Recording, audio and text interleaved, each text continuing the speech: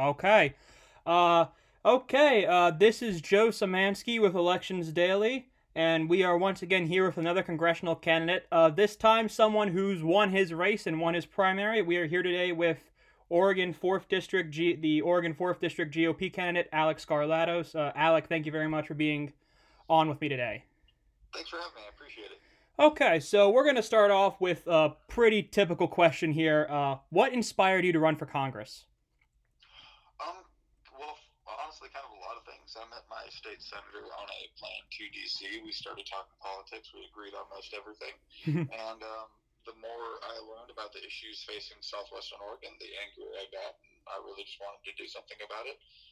For me, it was mostly the timber issue and the fact that really our economy and county governments across the district have really had a tough time only for political reasons. I mean, it's really kind of a disgusting problem once you research it a little bit. Mm-hmm. So, obviously, not you mentioned the timber industry, but obviously, you're a veteran. You have served this country before in our armed forces. How much has what you've done in service of this country come into play on how you've run your campaign? I'm not sure. It's kind of a tough one. I mean, I'm definitely a veteran, and I am not afraid to call things how I see it, I suppose. But I wouldn't necessarily that it's defined my life when it comes to how I run my campaign. Mm. I mean, we have an excellent team here, and I don't feel like I have to dictate a whole lot. Everybody knows their job and does what they're supposed to do. So it's I really couldn't be happier with my team. Mm-hmm. So, I feel like everyone wants to mention this, and I'm sure you get this in any interview you do. Obviously, you have a big personal story. You were on that train to Paris back in 2015. That's been a big part of your life, big part of you personally, I'm sure. But how much did you personally change after the events of what happened that day on that train to Paris? How did that affect you personally? I mean, it definitely. I wouldn't necessarily say it changed who I am or anything like that, but it definitely changed my outlook on life and gave me kind of a sense of mortality and I guess a sense of wanting to accomplish as much as I can with the time that I'm given on Earth, if that makes sense. Mm-hmm. Yeah. So yeah, it's really just kind of changed my outlook on life, and I appreciate the small things, and I just want to live a life that's worth living and try to accomplish whatever I can for the people of Southwestern Oregon. Mm-hmm. So you're only 27 years old, an age that not a lot of people really decide, hey, I'm gonna go ahead and run for Congress. So what is that experience like, especially as someone who's 27 years old, who really doesn't seem to have any prior experience on congressional campaigns? Well, I mean, it's been an interesting road, that's for sure. I mean, if it makes any difference to anybody, I'll be 28 by the time I take office. But it's, I mean, like I said, I really just wanted to do something for the people of Southwestern Oregon, and there hasn't really been any candidates that could beat the Democrat incumbent over the last, 33 years the Mm-hmm. incumbent's been in office, and I just felt that I might not have the thickest resume when it comes to running for office, but I knew that I would probably be a halfway decent candidate. And like I said, I hired an excellent team. We have a great shot at winning this race, and that's really all it comes down to when it comes to politics, when it comes to experience. I mean, I've been researching the timber issues and the issues of Southwestern Oregon for almost 3 years now, so Mm-hmm. I don't feel like I'm ignorant on the issue by any means. Okay, so when you first announced to the world that you were running, you were really quickly given a lot of press, especially by the conservative media and kind of the conservative analyst of politics. Did the immediate reaction to your run surprise you at all? Um, Not really, actually. Ever since the train attack, I mean, we've kind of gotten PR for just about everything we've done. Hmm. So I felt like it was about normal. I'm honestly just surprised that they've stayed interested. I mean, we've won our primary and we've had a lot of good things going on with the campaign. But I mean, that's part of it is keeping the media interested and kind of nationalizing the race, and that's what we've been able to do, luckily. Mm-hmm. So obviously, the stay in the fact when you first announced, you were kind of at first expected to go into what could have been a very rough primary with Art Robinson, who had been running in this seat for I believe the past 5 terms. He eventually dropped out to run for the Oregon State Senate. I know he won his primary there. But did you create any kind of relationship with Art or really gain any knowledge from him since he's run in this race for the past 5 elections, or have you kind of just been going through this on your own and making sure you've done your own path here? No, we've talked to him a little bit, mostly kind of after his decision, after the primary, just kind of giving his 2 cents on the race since he's run it so many times. Um, but that being said, I mean, we're running our own race. I mean, I feel like that part of the reason Art Robinson wasn't successful is because he failed to appeal to the middle, and that's something that my campaign is going to um, correct. I mean, we're going to appeal quite heavily to the moderates and the non-affiliated voters, especially in the area around Eugene. It's that's really what you have to do if you want to win here. It's a very toss-up district, and it's all about winning the middle and making sure Republicans turn out. Yeah, and again, you like you mentioned, you won your primary, and you won it by what was a very substantial margin over what people kind of call, token opposition. But still, what was that feeling like when you had won and you had kind of finally, clinched this and you could really officially move on to the general election facing off against the incumbent, Peter DeFazio? It was a great feeling to win the primary. Not necessarily because we didn't expect to win. We just did not expect to win with that much. Yeah. we didn't expect to win by that much of a margin, and we didn't expect that high of a turnout. So that really, I think, bodes well for November. And that was really what was exciting about winning in the primary, not necessarily just winning in the primary. Mm-hmm. So I think a thing that a lot of younger people kind of gloss over when they think about running for office is the fundraising aspect of it. How has it been fundraising for a major congressional campaign, and kind of what have been the challenges that have come with that? The challenges was really just a slow start. We had a lot of problems internally with the campaign, and finally, once we got ourselves sorted out, kind of about middle of Q4 of last year, and ever since then, things have really started to snowball. And our fundraising is, I think everybody's going to be pretty surprised when we post this quarter's numbers, and I think we're even going to do hopefully even twice as good next quarter. It's been actually very surprising though, because even with coronavirus, our fundraising has really taken off. Even about the same time as coronavirus, we do a lot of digital and mail fundraising as well.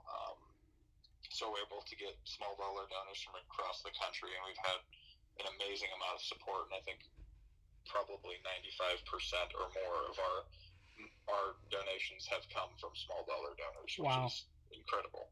Yeah, you mentioned that a lot of people are going to be surprised by what your numbers are going to be. You said for Q1. Can you maybe give us any hint what kind of boundary you're looking at? Or are you going to keep that until officially you file and you announce it to the world?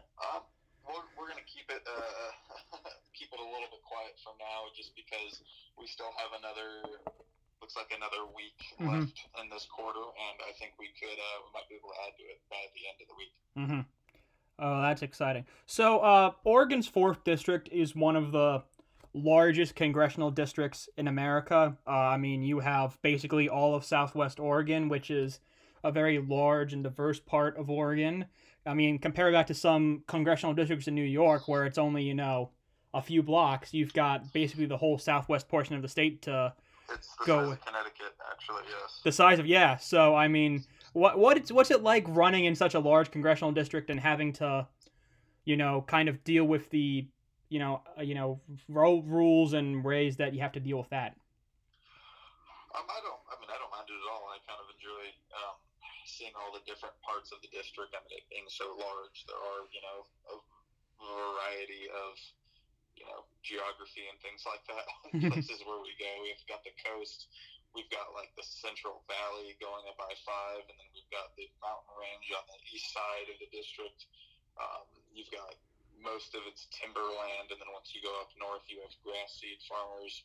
It's a very interesting district, and it's very scenic, so I really don't mind traveling all over. And we've just started, again, due to coronavirus, we just started kind of getting back out on the road and holding some in-person events, and so far they've gone exceptionally well. And I think that's going to be something we're going to do quite a lot, especially right before ballots drop. We want to do a couple big road trips across the district just so that we can get to every small town and meet every voter that wants to meet me. Yeah.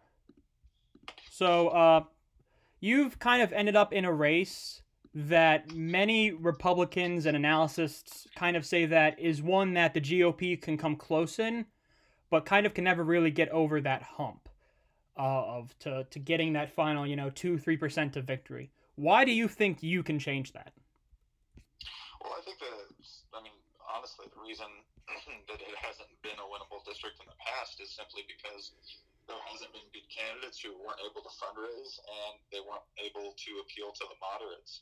And we plan on doing all of those things differently. I mean, Oregon is a very interesting state when it comes to structure. There is no real Oregon GOP structure. There is no Oregon Republican Party. There's no one to really strategize and figure out what candidates are running where. So as a result, pretty much you have anybody that wants to run for any seat can and will. And there's no real structure to throw support behind the serious candidates or the candidates that can win a general as opposed to the candidates that can win in a primary. So fortunately for us, we've kind of fixed that, at least for our race. We have a lot of help from people in state and even nationally. And I just think that I'm a okay candidate, I suppose, and I've got an excellent team, and our fundraising is going incredibly well. And I mean, if we can keep this trajectory all the way until November, I don't really see how we lose. Yeah, so you mentioned frustration with the Oregon Republican Party, which is something that a lot of people, not only in Oregon but outside of Oregon, have kind of been frustrated with a state that, well, people usually think of it as a blue state. It has its areas in which, if you get enough Republicans out and to vote, it can definitely be a state that can go for Republicans. So, do you think that you can be a catalyst to change that and to kind of make the Oregon Republican Party stronger, so that way Oregon as a state itself can become a more competitive area for Republicans nationally and in statewide elections? Absolutely. I mean, I don't necessarily even want to be the catalyst. I want to be the one that makes that change. I want to lay down the structure and help Republicans across the state win elections. Because right now, I mean, the fourth congressional that I'm running in should already be Republican. The fifth should be the competitive district, and that's the safe one. So, yeah. And of course, there's a lot of state rep seats and state senate seats that are also competitive, or at least we should have by now that we don't. I'm not sure if Oregon as a statewide is ever going to turn red, but there's a lot. I mean, there's at least a couple congressional districts that should be red, and like I said, on the state level, we should be doing a much better job as well.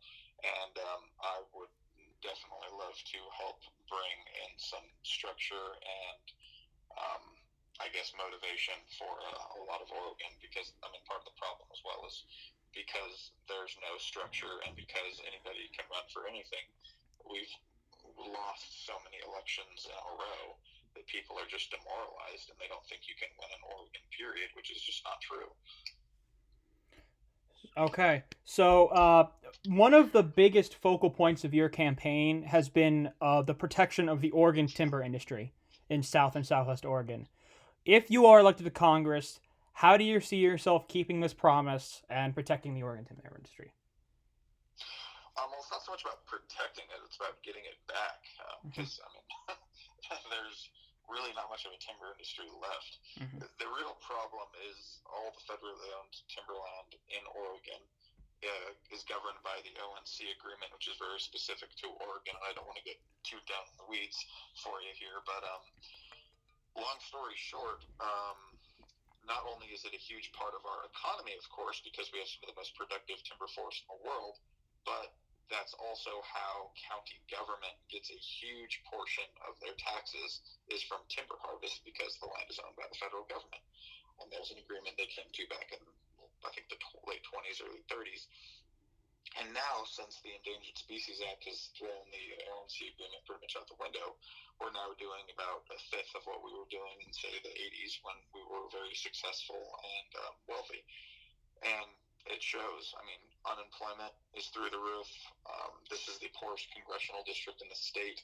Homelessness is on the rise. Drug use is on the rise. We have some of the highest child abuse rates in the country.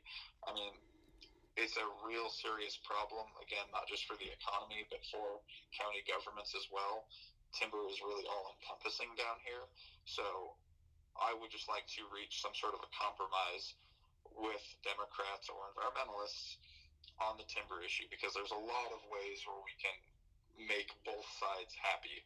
Things that are good for the environment and good for the economy at the same time that should be um, they should be already enacted, but they're not. And I think that's honestly just because we've been represented by one party for too long here in Oregon. And of course, we look forward to changing that if elected. I mean, there's a lot of different ways to actually bring it about with legislation. I'd like to see the LNC agreement on a level playing field with the Endangered Species Act. So maybe we still have to worry about the spotted owl, but I mean, I think we know now that the spotted owl isn't going away due to timber harvest, it's going away due to an invasive species. But regardless, I think we can still worry about the environmental impact of logging while still at least hitting the 500 million board feet minimum set in the ONC laws. Okay. So, one final question, and maybe the most important question of the day. I think every guy in America would like to know this. What was it like working with Clint Eastwood? He's just as cool as you would think, if not cooler. He's just a very laid back, very in shape and very funny guy. Yeah. Well, okay, Alek, thank you so much for speaking with me today. I've almost been convinced to give you money, it's no surprise that your fundraising has gone up to me because what you've said today is hopefully has almost convinced me to give you money. Thank you very much for coming on and speaking with me today, and good luck to you in your general election run. Well, thanks so much. Have a good one. Thank you. Appreciate it. Yep. Bye. Bye.